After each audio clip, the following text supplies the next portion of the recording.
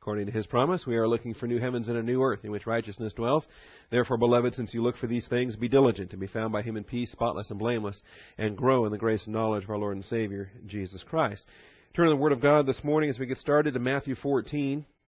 You actually need to be in Matthew 14, Mark 6, Luke 9, and John 6, all simultaneously. Good luck with that.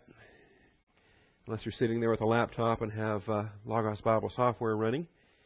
Paper Bibles do not lend themselves to being open to multiple pages. You can use your finger or use bubblegum wrappers or something to try to mark your place. We'll use Matthew 14. We'll probably end up using Mark 6 actually as our basic text. That's the longest development. And then we'll supplement with the other scriptures as needed when we get through the outline. This is the feeding of the 5,000. It's been a couple weeks, actually, because we had last week off. I was in the Schaefer Conference in Houston, so we missed last week. It's been 2 weeks since we've been together. So in case you've lost track of what we were dealing with, we better recap right from the top. Before we do any of that, though, let's take time for silent prayer to assure that we are equipped with the Holy Spirit. Shall we pray?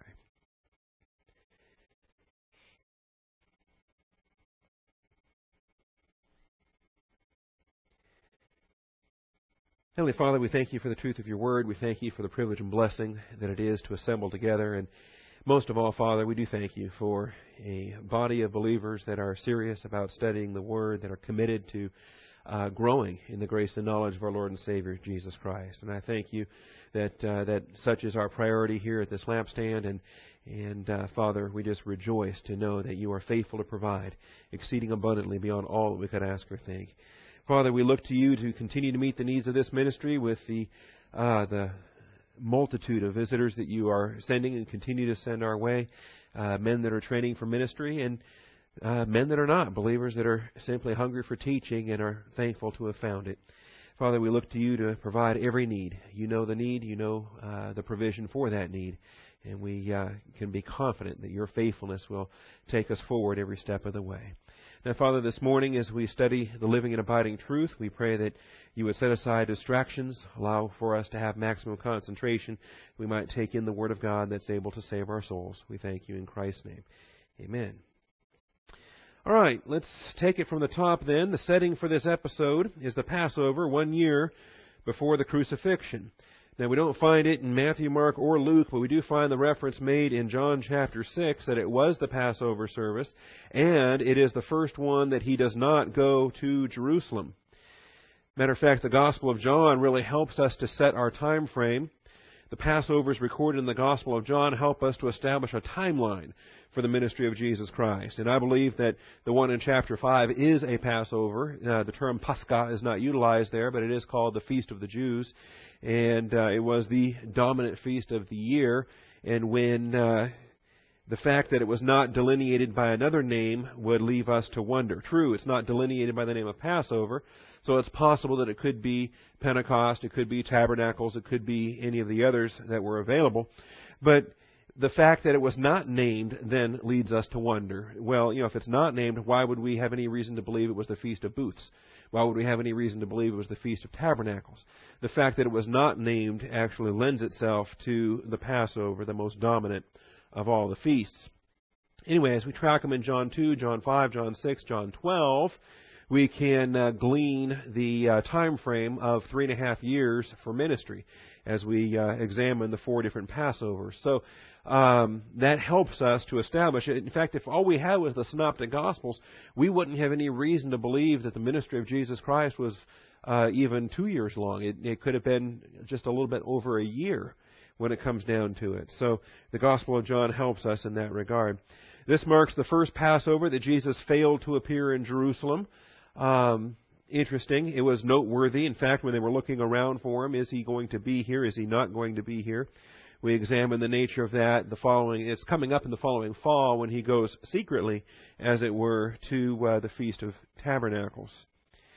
That's John chapter 7, the next chapter in John's record. In the fall, there would be much speculation that Jesus will skip the Feast of Tabernacles as well, even as He does here in John chapter 6, where He skips the Passover. Secondly, the report of John the Baptist's death prompted the Lord to withdraw into seclusion. Withdrawing into seclusion, and that's the vocabulary in Matthew 14, verse 13. When Jesus heard about John, he withdrew from there in a boat to a secluded place by himself. And when the people heard of this, they followed him on foot from the cities. Seclusion only lasts so long as the people takes the time taken for the people to actually follow you, and then seclusion ends. Seclusion ends when the crowds follow, and then you have a choice. You stay with there, you minister to them, or you go into further seclusion. You withdraw a second time, and you have to make that choice with each particular withdrawal. Am I going to stay withdrawn if indeed the people follow after? Because you have to make the choice. This is now a ministry opportunity. The Father has allowed for it to happen. What do I do? And we see what the Lord does. We see what He does here. Now, John, of course, his ministry had ended. He had accomplished the Father's purpose for his life, and he remained faithful until death. And that's what we studied with Salome and her dancing and the things there with Herod. His final work assignment was what it was, and he accomplished it, and the Father called him home. But now that sparks our thinking. We ought to, obviously, when we attend a funeral or when somebody dies or when we're faced with the mortality of our life, we ought to use it as a witnessing opportunity to proclaim the gospel to family and friends, those who don't know Christ. But then beyond that, we should use it as an evaluation to consider, are we prepared for that day? Are we running our course with endurance? Are we going to be faithful until death? If He calls us home tomorrow, are we prepared? Have we done all that the Lord has for us to do? And so I think this time of reflection was what it was. And in the light of John's death, it became a huge test then for Christ to evaluate His own faith, His own obedience, His own willingness to follow through with what the Father had for Him. And we've seen this already. We will see more of it. This will accelerate in the coming year between now and the cross, as the Lord will withdraw, as He will pray, as He will wrestle. And we get a glimpse into His mindset because Scripture records what He's thinking. He debates, shall this cup pass me by? What shall I say, Father? Shall you take this cup from me? And then He says, no, that's not your will. And He immediately says, not my will, but thine be done. But the idea that He's tossing it around in His mind, the idea that He considers it as a possibility, shows us that from the humanity standpoint, don't confuse humanity with deity now, but from the humanity standpoint of Jesus Christ, He was really wrestling with this temptation. He even told His disciples, pray that you enter not into temptation, for the spirit is willing, but the flesh is weak. Knowing that humanity is the weak link in this whole plan of God as far as the weaknesses of humanity for what they are. Even sinless humanity has a vulnerability. So this is the context here, why He had withdrawn and why He was in prayer. Thirdly, and this is where we ended, the return of His apostles presented additional opportunities for their training. And this becomes a testing opportunity for them. And we read about it. I like the John account where he was testing them. He knows what he was going to do. John 6:6, he tells Philip, he says, where are we to buy bread so that these may eat?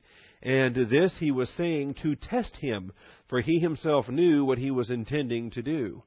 And so it becomes a testing opportunity, a training opportunity. As we train men for the ministry, it's not just about giving them the academic skills. They've got to have the Greek. They've got to have the Hebrew. They've got to have the systematic theology. They've got to be grounded in their doctrine so that they're prepared to handle the ministry of the Word. But they also have to handle the ministry of the flock, which means they have to deal with people. And in testing disciples and preparing them for their ministry, we will often examine what their hypotheticals are. What would you do? Here's a circumstance. What are you going to do? How do you react? And here the disciples are having that as a test. They had to give an account for their ministry. And not only did we have these scriptures, but you remember we added Hebrews 13:17 to the scriptures that you see on the screen. They had to give an account for their ministry. Luke 9:10, we compare it to Romans 14:12, 1 Peter 3:15, 1 Peter 4:5, as well as Hebrews 13:17. It's not on the screen, but you want to jot that down. Yes, there is authority associated with the ministry, and those that are in the ministry have that authority. It's a responsibility that is upon them. And associated with that responsibility is the accountability that they have to answer to the one who entrusted them with that work assignment. And so they're giving an account. In Luke 9:10, they're giving an account. Any time that a man that I'm training or another men that I'm not training, from Warren Dowd to Glenn Carnegie, men that will teach in this pulpit, they teach with my permission and they're accountable. See, if something is taught that is not quite right or not quite in accordance with my view on the Scriptures, I talk to these men and we find out, is this what you were really trying to say? And then, they say, oh, well, actually, no, I misspoke. I said that wrong. I don't believe that. I'm like, okay, I want to make sure.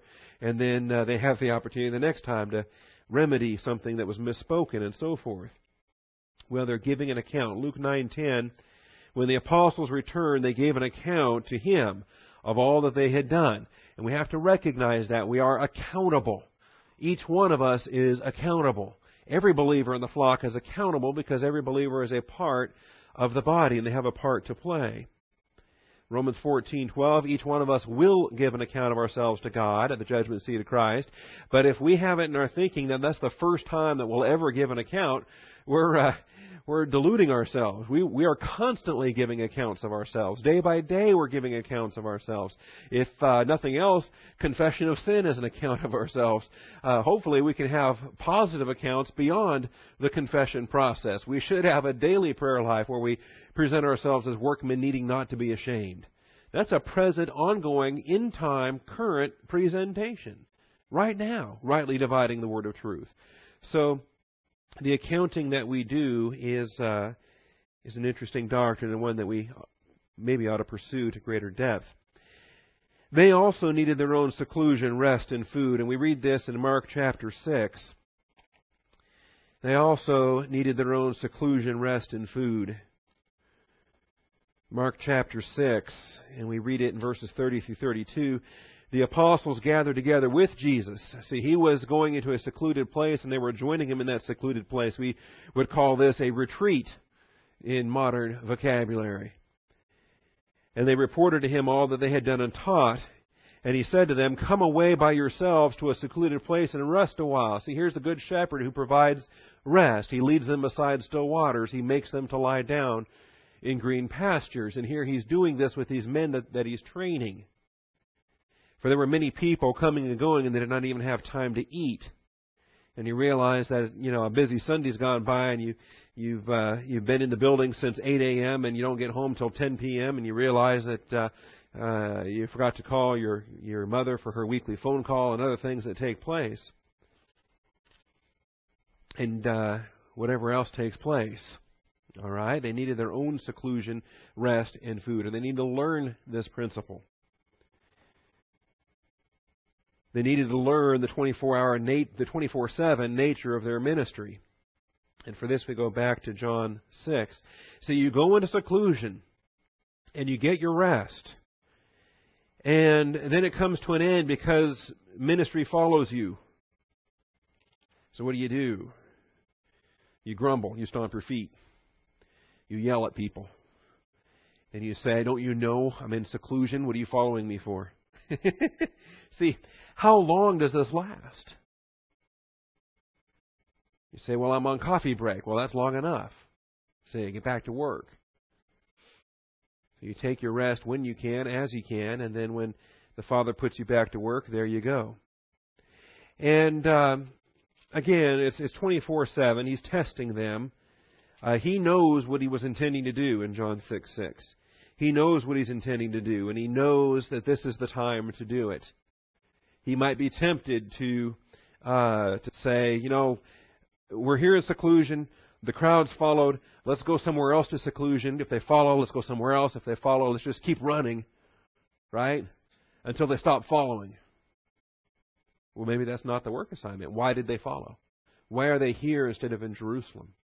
Because, remember, they're also making the choice not to go to the Passover feast, which was a requirement under the law. That pilgrimage was expected 3 times every year. But these were people who made the decision to disobey that legal expectation, the requirement of the law, to follow after Jesus Christ. Now, were they right in that? Were they wrong in that? Did they have to confess that when they were done? Or did they have a perspective and maturity to say something greater than the law is here?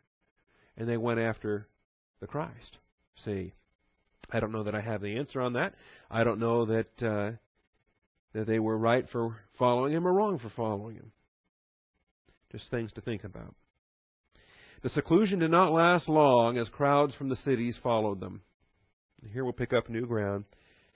The seclusion did not last long as crowds from the cities followed them. And I think that in the ministry you have to make that decision.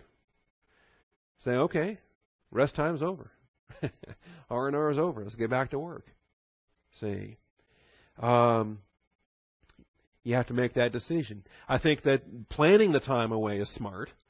I think that intentionally taking those seasons and taking those times to do that is appropriate. But then, what do if ministry follows you, what do you say? Call me back next week when my vacation's over? See, what do you say? Because this is the moment. The person's in the hospital now, or the intensive care unit now, or something else is happening now. What do you do? The crowds follow them. They follow the Lamb to His secluded place rather than taking their Passover lambs to Jerusalem. And I think that's a pattern. I believe that's a pattern. They followed the Lamb to His secluded place rather than taking their Passover lambs to Jerusalem. They realized that they could have followed the ritual like they'd done year after year after year after year. But here was a unique opportunity, a once-in-a-lifetime opportunity, we might think, to participate in reality rather than ritual. To take advantage of an opportunity because here He is. How often would He come to this secluded area? How often would He come to this shore? Last time He came to this shore, He healed the demoniac, and then the Gentiles around there didn't want Him to stick around. They said, go back to the western shore. We don't want you on this shore. Well, now He's on this shore again. And you have to wonder how much of this positive volition is the result of the fact that the evangelist formerly known as Legion has been sharing that news, and how much has that word spread between Jews and Gentiles alike on the eastern side of the Sea of Galilee? We have no way to know. Some of these that followed Him from the western side, we're told that some of them followed in boats, some of them followed on land. They followed on land as He, they went around as He went across, and that kind of thing. We have more questions than answers with respect to this. But this, you cannot deny that they followed the Lamb rather than taking their Passover lambs, lowercase, to Jerusalem. There was one lamb that they were following. Also, they brought nothing for themselves and received what only He could provide. Why is it? How is it that 5,000 men, plus their wives, plus their kids, and nobody brought food? Nobody brought food. There's only one little kid here that's got anything. He's got some barley loaves and some fish. And that one little kid, we don't even know his name. Christ and the disciples didn't bring anything with them. They didn't pack anything with them. They evidently, they were just going to hit Taco Cabana on the way, after Bible class was over. They were going to hit the drive-thru. And 5,000 men and their wives and their children, no one brought anything. Which has me wondering, how long do they expect Him to teach? How far do they think He was going to go? If they thought He was only going to go a little distance, well, then why bother packing a meal? Let's just follow. And He's only going to teach an hour. Why? No big deal. Let's just follow. We'll go to Bible class. We'll go home. Didn't know we were going to follow Him all the way around the entire Sea of Galilee to the Gadarene region. Didn't know He was going to speak to the evening hours of darkness. I think the time frame caught them by surprise and maybe even caught the Lord by surprise. Another indication of positive volition. Negative volition, classes don't last very long, right? Short class, we're done, see ya, and Christ and the disciples go back into seclusion. Positive volition, class can go for hours and hours and hours and hours and hours. Missionaries will tell you that when you get overseas in Nigeria or Ukraine or Philippines, these places I've gone. positive volition for hours and hours, and you have no idea the time just flew by. See, I'll share one story this morning. That's the event that took place on a Friday night when I was in Kiev. I was invited into this home to teach a Bible class, and we got there around 6, if I remember right. And we started teaching, and we were at a dining room table, and there were probably 20 people in the room, and we're teaching, and everyone was flipping into their Bibles and asking questions, and we're going, and it just eager faces and eager questions, and we're in this Bible study, and we're going, and we're going, and we're going, and we're going. Well, by the time I realized what time it was like 9:30. It was fairly late. And I'd gone 3.5 hours, and where does the time go? And so I look at my watch, oh my goodness. Now I'm horrified, absolutely horrified that I had gone way too long and that I had offended the host, the grandfather that had hosted the deal.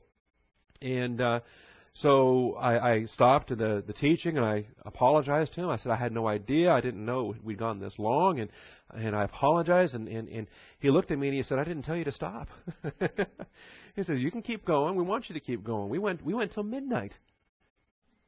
It's just wild. Imagine that in a local church setting. In any event, I think undoubtedly that the positive volition of what he was teaching allowed the class to go longer and longer than expected. They brought nothing for themselves, and they received what only he could provide. What a metaphor. Isn't that the story of our salvation? What do we bring to this process? Nothing at all. It's everything that he's done. We receive what only he could provide.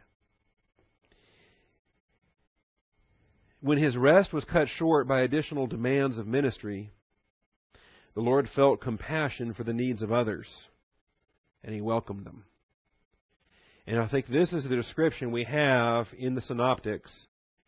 We have splanchnizomai, that mouthful that Bob and Cliff were laughing at for some reason about a year ago. Splanchnizomai is the verb. We have it in Matthew and Mark. And we're told in Luke that he welcomed them.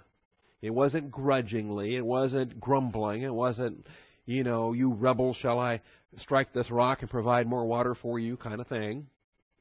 It was a welcome. And the compassion was there in both Matthew and in Mark. When his rest was cut short, and he made that decision. He had gone for rest. He was teaching his disciples rest. And how much rest did they get? We don't know. But what we do know is my grace is sufficient. Whatever it was sufficient because it was complete, because there was more work to be done. And another open door had presented itself. So in Matthew chapter 14,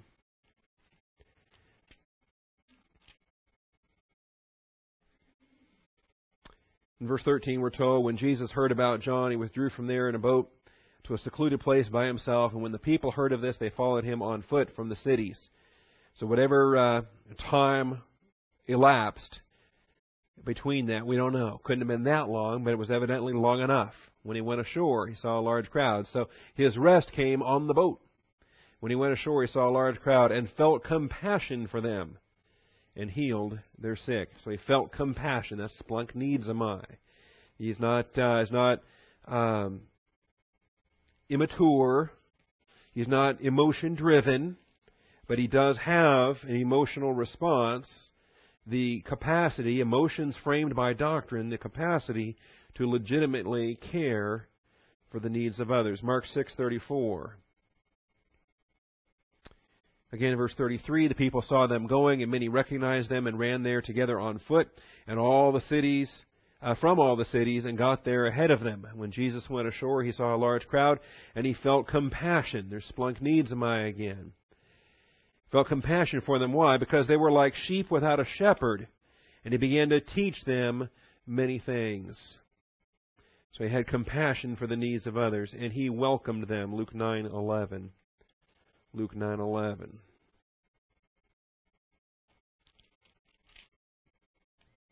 The crowds were aware of this and followed him in welcoming them. There's the welcoming, the hospitality. It's a requirement of ministry that that the office of overseer be hospitable. Welcoming them, he began speaking to them about the kingdom of God and curing those who had need of healing.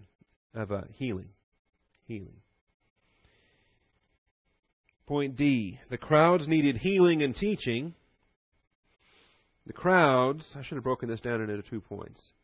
Point D, the crowds needed healing and teaching. They needed healing and teaching. We've read the verses already. Matthew 14:14, Luke 9:11.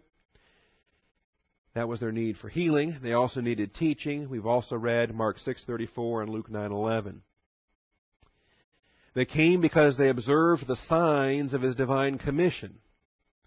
But they will lose that perspective after this event. I should have broken that down into points D and E. If you want to split that up into 2, go right ahead. Because I'm going to make that a point E in my own notes. And I'm going to break it up.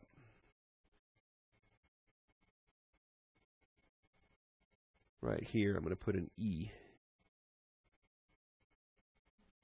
That's kind of cute. Isn't that cute? All right. The crowds needed healing and teaching. I think, there are physical realities, as the book of James says. And if you just say, we're going to pray for you, what does that do? If they need food, if they need covering, if you don't provide the physical needs, those are legitimate when they are legitimate. And it's not like they couldn't care less about the teaching. We have people that come through here, they don't want the teaching. They don't want to stick around for the teaching. They just want food, they want money, they want cash, whatever. And they don't get very far with that approach. As we talk to them and we demonstrate that we have a care and a concern, we want to know who they are, we want to know what their prayer needs are. But if they come in and they're hungry for the teaching and they sit through the Bible class, and then after the Bible class they make these other needs known, they get a whole lot further than people that don't even stick around for the Bible class. Let's look at their priorities in the Gospel of John. John chapter 6. They came because they observed the signs of His divine commission. Another reason why coming here rather than Jerusalem was made sense is because no one in Jerusalem had the evidence of the divine commission. John 6:2, we're told, a large crowd followed Him because, this is causative, not my opinion, Scripture records it, because they saw the signs which He was performing on those who were sick. Not that He was healing sick, but that He was performing the signs, the semeion, the testimony, the credentials. They saw the signs, they observed the credentials. Likewise in verse 14, after He feeds them all and they gather up 12 baskets of leftovers. Verse 14, therefore when the people saw the sign which He had performed, they said, this is truly the prophet who is to come into the world. A sign is not a miracle. A miracle is not a sign. Sometimes the words are used interchangeably. A miracle, if we think of a miracle in terms of an act of divine power, then that speaks of the power employed to get it done. But if we use semeion, we're speaking of the sign, the testimony, the indicator. And it's like the sign. The sign is what it is. That sign over there says EXIT. It means exit. What do you think that's a sign? What do you think that sign represents? I think it means that you can go out that door and get out of the building. All right? There's other signs, and they mean what they say, typically. I have seen some stupid signs, and you wonder, why is that there? Right? But a sign is what it is. It is a marker with a significance. So that these works of power, yes, they're works of power. Are they dunamis? Are they works of power? Yes, they're dunamis. They're works of power. Works of God's divine power that only God could do. But beyond being works of power, they are signs. They are messages with significance. Markers with significance. Sometimes a sign could be a warning sign. Sometimes it could be an informative sign. Sometimes it could be different functions for the signs, but they do give the credentials for the one accomplishing them. That's why in the New Testament the temporary gifts were called signs. They were called the marks of a true apostle. They were the sign gifts that were associated with the apostolic ministry of establishing local churches. Now, they're going to lose this perspective after this event, and sadly, it doesn't take long. If you glance down, look at the very next verse in verse 15. They're convinced that he's the prophet, which is good. He is the prophet. Moses spoke of a coming prophet. We'll show you those scriptures here momentarily. But then they went beyond that. Verse 15, Jesus, perceiving that they were intending to come and take him by force to make him king, withdrew again to the mountain by himself alone. Now it's time again, let's make another withdrawal. This one becomes necessary because of their misguided zeal. You start to wonder the theology that underlies replacement theology or underlies the mentality, the post-millennial mentality or the amillennial mentality or different false theologies that are out there that where Christians get convinced that we're going to bring in the kingdom ourselves through human effort. We're going to bring it in. It's not really new. It's not really unique to the church age. Because here in the dispensation of Israel are Jewish believers. And there may have been some Gentiles in the crowd. But I think they were largely Jewish believers that were going to make him king. Are any people going to make him king? No, God the Father is going to seat him on David's throne, but only in the Father's timetable. So some zeal causes a loss of perspective, and then later on, when they want him the next day, when they're hungry again, they want him to do that bread miracle again. Jesus, in verse 26, answered them and said, Truly, truly, I say to you, you seek me not because you saw signs, but because you ate of the loaves and were filled. And so they've lost the perspective by this point. They've lost the perspective, the significance for what the signs were indicating, and they focus their attention back on the work of power, back on the physical effect that it could do for them. It could fill their belly. And we'll deal with that episode when we get to the bread of heaven message, where Jesus says, "I am the bread of heaven." And that comes up in episode 39. So that'll come up here shortly in 3 more episodes. He's got to walk on water still. He has to heal at Gennesaret, and then he will do the bread of heaven message in episode 39. So that's coming up. Point 5. When evening came, the disciples wanted the crowds to fend for themselves. This was their attitude. Every man for himself. When evening came, the disciples wanted the crowds to fend for themselves. Particularly, we don't know what the total crowd was. We know the number 5,000 strictly applied only to the men, males, that there were women and children beyond that. You can imagine, and I don't know how many of the disciples were married, how many were single. John, I'm sure, was still single, just a kid, really. We know Peter was married, but we don't know about any children he might have had. The Lord, of course, was single, no kids. Probably most of these disciples were bachelors. They were single men, fishermen, or whatever. And the idea of this massive crowd and trying to feed everybody was a bit overwhelming, and they didn't have the funds to do it. So we'll look at this. Verse 15 in Matthew 14, verses 35 and 36 in Mark 6, Luke 9, and verse 12. All of them are in agreement with each other that as far as the disciples were concerned, let's just dismiss them. Get rid of them. Make them go wherever they want to go. They can fend for themselves. They can go into the villages. They can try to buy food there, or they can return to their homes or whatever. It's none of our business. Why should we care? Why should we care? Now, this attitude is quite interesting because the disciples had just completed a training arrangement, a training assignment, where as workers they were worthy of their hire and took no bread for themselves. This episode immediately follows that, where they were returning from that.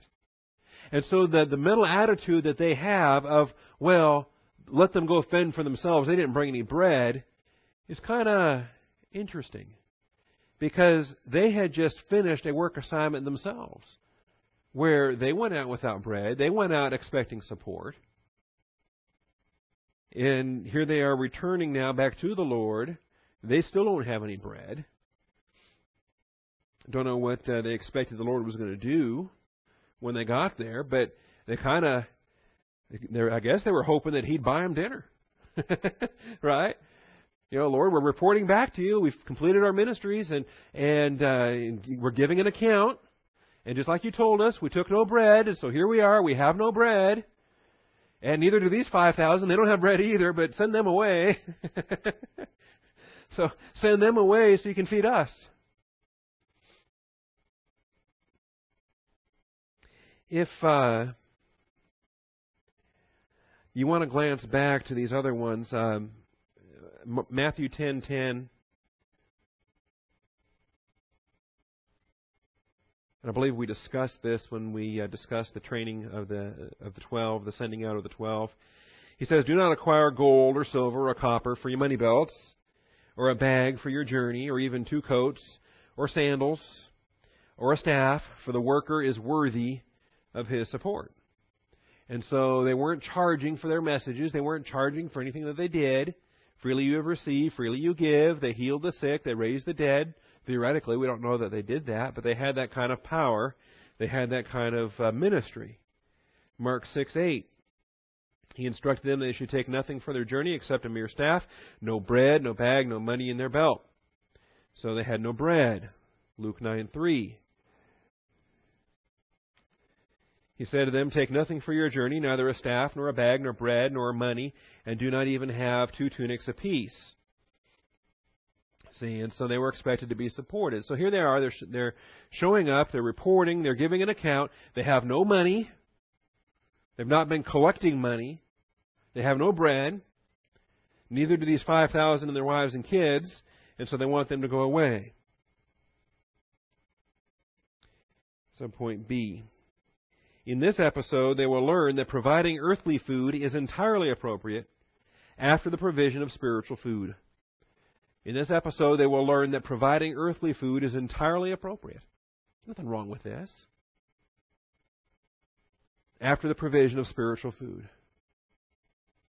I know some hardcore doctrinal churches that would not have approved of our Sunday potluck. Right? Maybe you've not been exposed to them, but their approach is everything is doctrine, doctrine, doctrine, doctrine, intake, intake, intake. And the idea of a potluck is fluff. It's programs, it's entertainment, there's no place for that in certain pastors' thinking. That it all has to be on doctrine, only doctrine, and nothing but the doctrine. See? Well, I enjoyed Sunday afternoon. We ate well. It was enjoyable. It was tasty, and beyond that, we got to sit with some of our new families, some of the new visitors. When I sat down, I thought they were still visitors, and through the course of conversing, I found out they don't consider themselves visitors anymore. They're asking about membership, and they want to learn more about different groups and things like that. And there you have it. Is this somehow wrong? Beyond the references that we have here, I think James 2, I made mention of a moment ago. James 2, 15 and 16.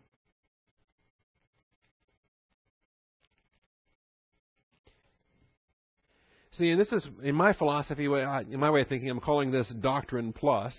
We don't sacrifice the teaching for anything else. We don't compromise the teaching.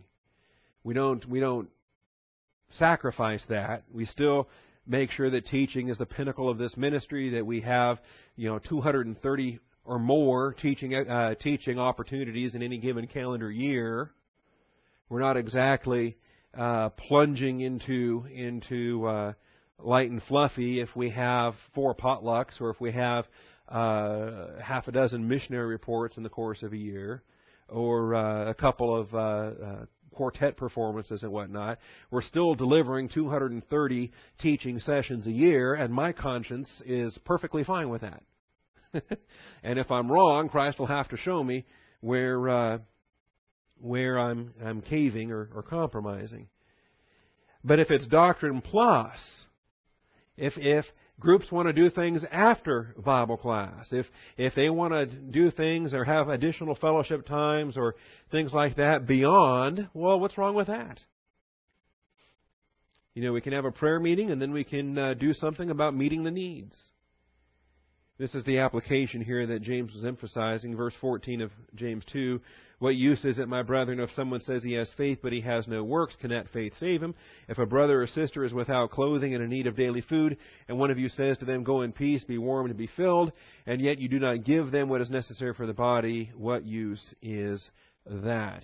Even so, faith, if it has no works, is dead, being by itself. And so it is appropriate. If there's a food need, and that's the illustration here, there's a food need. And it's a huge food need. 5,000 men, women, and children. Could be up to 20,000 people total. And yet, as far as the disciples were concerned, send them away. Let them fend for themselves. Let them fend for themselves. And Christ says, well, wait a minute. We could do that, or we could meet the need. Say, is there anything wrong with meeting the need? Is there anything unbiblical about it? But see, they're trapped in thinking that it's up to them, or it's something. It's going to be something that they can afford. We can't afford it. If we had all the money, we had all this bread, and if we could afford it, then it would really be no big deal. Then sure, I'd be glad to feed 20,000 for dinner. But because we can't afford it, because we don't have the denarii necessary to feed all these guys, now it's too bad. Send them away. We can't afford it. And Christ is going to teach them, it's not about what we can afford. He's going to do the miracle here beyond what human ability can provide. The crowd of 5,000 men plus women and children would have cost 200 denarii for the meal. 200 denarii. Imagine about 9 months' wages for a worker. We could look it up, whatever the average income is in Austin. Find out what the mean difference between average and mean, but find out what the mean average is in the Crestview neighborhood, and then on a monthly basis or an annual basis, and then extrapolate what 9 months would be, and then you get your equivalent. 9 months worth of income. That's a lot of money to spend on a single meal. I couldn't imagine what that is. We can Google it after class, or I won't take the time now. But, just figure it out. Or, forget what the average is. Just go with what yours is. Go with your annual income and take about 3/4 of that. And blow 3/4 of your annual gross on a single meal. That's a big meal. All right? That's a lot of guests, a lot of invited guests. You kind of wonder why, I don't wonder why the disciples don't want to spend that kind of money. The disciples could only think in earthly terms of what they could afford. The disciples could only think in earthly terms of what they could afford.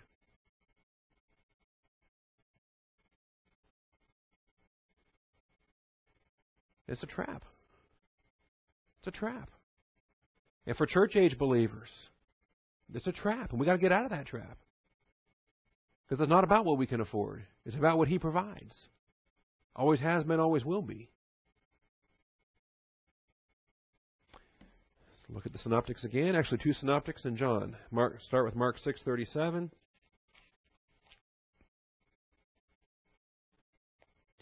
Again, it's reference to money or reference to what could be afforded.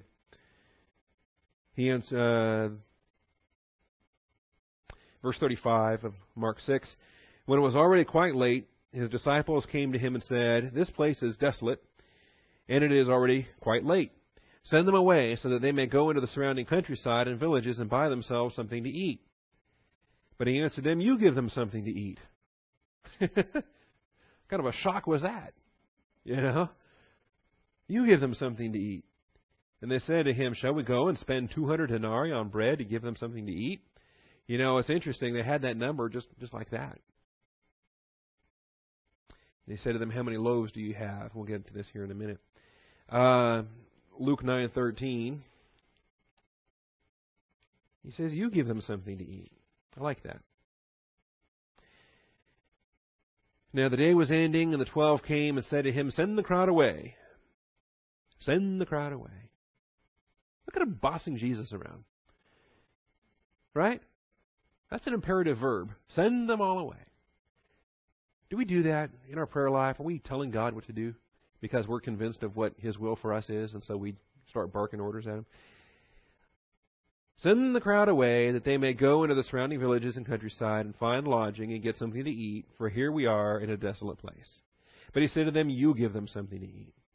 Now let's just stop with that. You give them something to eat. You feed them. If God has assigned that responsibility, He expects you to do it. And is He limited by what you have or don't have? No. He told you to do it. He'll make the provision to get it done. You give them something to eat. See? We're having these debates right now about parking lot, and about bathrooms and classrooms and auditorium seating, and what are we going to do? How do we pack all these people in? And we got a neighbor who wants to beat us up for parking in front of his house. All right? So what are we going to do? The Lord sends people and says, you give them something to eat. Right? We've got to teach them. We can't say, oh, sorry, go visit another church. We're not taking visitors at this time. You know, it's not like a doctor's office where you call him up and he says, no, we're not taking any new patients at this time. Go somewhere else. Can you imagine a church saying, no, sorry, we're full. The Lord's bringing them to us. He's got a plan. You give them something to eat.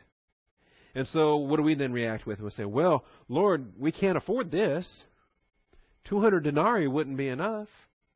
See? Saying, well, Lord, you know, if we sold our 3 lots in the building and property and we made a certain amount of money, that wouldn't be enough to build a new church building anywhere, this side of Thorndale. Okay? Is it about what we can afford? Never is. Ever. All right. We stay faithful with what He provides. And we watch Him provide even more. So the rest of this verse then, in Luke 9:13, you give them something to eat. And they said, we have no more than 5 loaves and 2 fish, unless perhaps we go and buy food for all these people. And the finances involved. We've got to buy it. We've got to buy it. What can we solve with our money? What can we solve? And it's a terrible flaw to fall into, whether you have a little bit of money or some money or a whole lot of money. The trap itself is, what can we solve with our money? How do we resolve this test with the money we have? Rather than, how do we obey the Lord's command, and how do we seek His provision for what He wants done? John 6:7, He Himself knew what He intended to do, and Philip answered Him, 200 denarii worth of bread is not sufficient for them, for everyone to receive a little. Not only did Philip give the estimate of 200, but he even recognized that wouldn't be a full meal. That's just bringing these people into the restaurant, and everybody just gets an appetizer and water. They don't get the full meal with appetizer, meal, dessert, and all the rest. This is just a small amount. Everyone can receive a little. We can feed this crowd with 200 denarii. Christ's point B, Christ illustrated that the Father is not limited to what we can afford. The Father is not limited to what we can afford. And this is the illustration. Why do you think there were 12 baskets left over? Every one of these disciples was going to carry the evidence. There were 12 apostles. There were 12 baskets left over. There weren't 5,000 baskets left over. He wasn't teaching the 5,000 anything. He was teaching the 12. And there were 12 baskets left over. And these 12 walked out of here carrying bread. They walked in not having any bread. They fed 5,000 and they walked out carrying more bread, the leftover pieces. And the Lord is teaching them that the Father is not limited to what we can afford. Think about it. How limiting is that? An unbeliever can take that approach, and they often do. Instead, you realize here's an opportunity. The Lord is increasing. He's filled the cup. What's the next step? Get a bigger cup. Fill it again. Capacity. Increase the capacity. Decide what the Father is going to provide. And be faithful with what He does provide.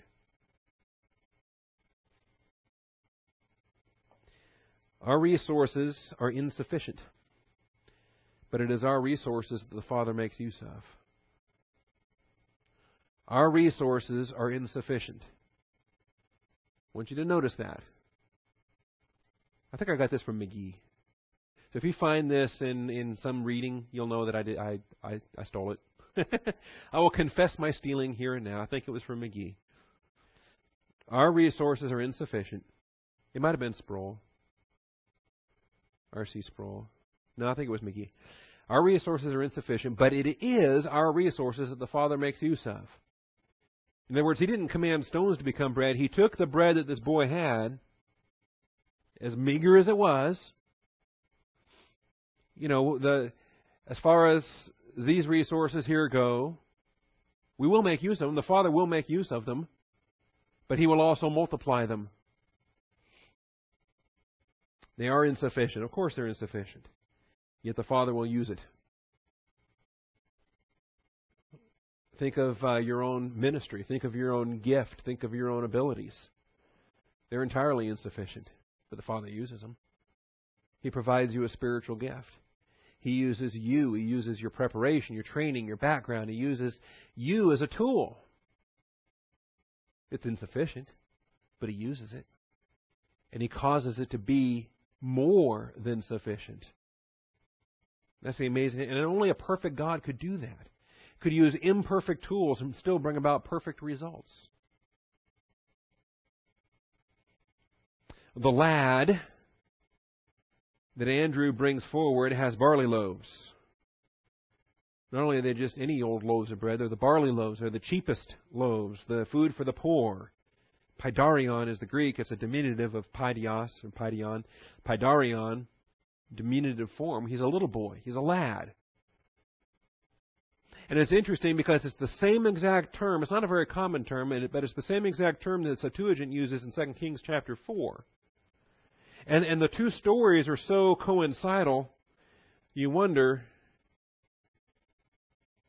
that, of course, the first was a type of the second. And you wonder, let me get back to 2 Kings chapter 4, and you have to say, how did the disciples have such little faith?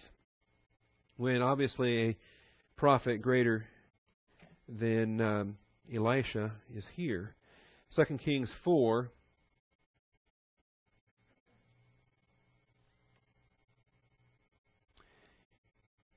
There's so many things that happen here throughout this chapter, but I guess I'll just stop here. In the early part of the chapter, in verses 1 through 7, the maidservant just has a little jar of oil, and he has her go and borrow vessels from all her neighbors, not a few, and so she does that, and she goes to her neighbor, she gets these vessels, she brings them in her house, and then she pours from her one into the others, and she fills them all. See, this is another multiplication miracle, like multiplying the loaves and fishes and having 12 baskets left over. Now, here she has a little jar of oil, and she takes this jar of oil, and how many of these larger vessels did she fill? I don't think we're given a number. He says in verse 3, "Go borrow vessels at large from all your neighbors, even empty vessels. Do not get a few, and you shall go in and shut the door behind you and all your sons, and pour into all these vessels, and you shall set aside what is full." So she went from him and shut the door behind her and her sons, and they were bringing the vessels to her, and she poured. When the vessels were full, she said to her son, "Bring me another vessel." And he said to her, "There is not one vessel more," and the oil stopped. And she came and told the man of God, and he said, "Go, sell the oil and pay your debt, and you and your sons can live on the rest." So that was her stock investment that she was able to live on. And we're not told the number there. Stop to consider that. How many more could she have filled? Well, she reached the maximum capacity because she used every vessel available. The Lord, the Father, makes use of the resources. We want to make sure we're using every resource available, and then watch what He provides. Say, Father, we're using every resource available. We've done what we can. We've maximized our use. We've occupied the parsonage. We've turned that into Sunday school. We've expanded over there. We've added more capacity in the ladies' room. We've done everything. We've used every vessel possible, and you filled them. Now what are you going to do? Well, He says, go and sell the oil, pay the debt. You and your sons can live on the rest. That you can take this provision, invest it, sell it, and make use of it. Anyway, same chapter. That's earlier in the chapter, multiplying the oil. Later in the chapter, verse 38, when Elisha returned to Gilgal, there was a famine in the land. As the sons of the prophets were sitting before him, he said to his servant, "Put on the large pot and boil stew for the sons of the prophets." These were students. This was a training ministry. Interesting thing to consider as we get our own training ministry up and running. Then one went out into the field to gather herbs and found a wild vine and gathered it from his lap full of wild gourds and came and sliced them into the pot of stew, for they did not know what they were. Again, they're making use of what they have available, but he doesn't realize that this one here is poison. So they poured it out for the men to eat, and as they were eating of the stew, they cried out and said, "O man of God, there is death in the pot," and they were unable to eat. But he said, "Now bring meal," and he threw it into the pot and said, "Pour it out for the people that they may eat." Then there was no harm in the pot. Now a man came from Baal Shalishah and brought the man of God bread of the firstfruits, 20 loaves of barley, and fresh ears of grain in a sack. And he said, "Give them to the people that they may eat." And his attendant said, "What? Will I set this before 100 men?" But he said, "Give them to the people that they may eat, for thus says the Lord, they shall eat and have some left over." So he set it before them. Now the attendant, the young man there in verse 43, the attendant is the paidarion. He's the young man. It's the same term that's employed of the lad that Andrew brings forward in John 6. So he set it before them, and they ate and had some left over, according to the word of the Lord. So this miracle of multiplying the loaves, it's not the first time it's ever been done. Elisha did it. Elisha multiplied oil, he multiplied bread, he took poisoned food and cured the poison, and just a string of miracles there in 2 Kings chapter 4. And the disciples, who should be grounded in the Scriptures, should have an awareness of that miracle, and should have that in their thinking when he says, "You give them something to eat." Finally, and I know I'm over here, but the last point is point 7. The Father's provision of bread in the wilderness reminded the crowds of Moses and the promised prophet that was to come. And so we will pick up on this, maybe not next week, but when we get back into the bread of heaven message in John 6, it really follows up on this really well. I mean, here's the Lord providing bread in the wilderness.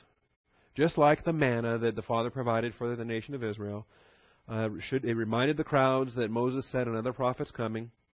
Deuteronomy 18, verses 15 through 19. And you compare it to Psalm 132 and verse 15.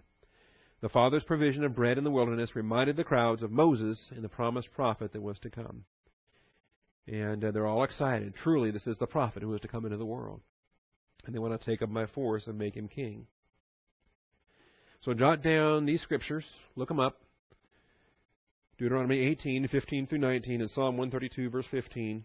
We may or may not follow up on that next week, or we may move right on to walking on the water. It depends on what I'm convicted by between now and then.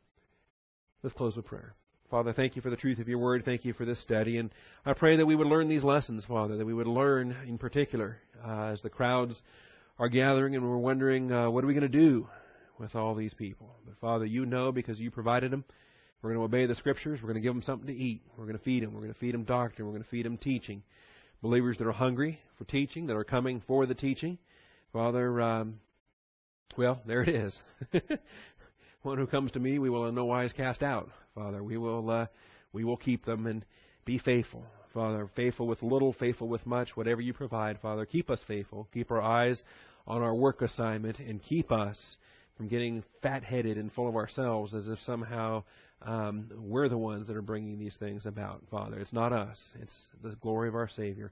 And we thank you in His most precious name. Amen.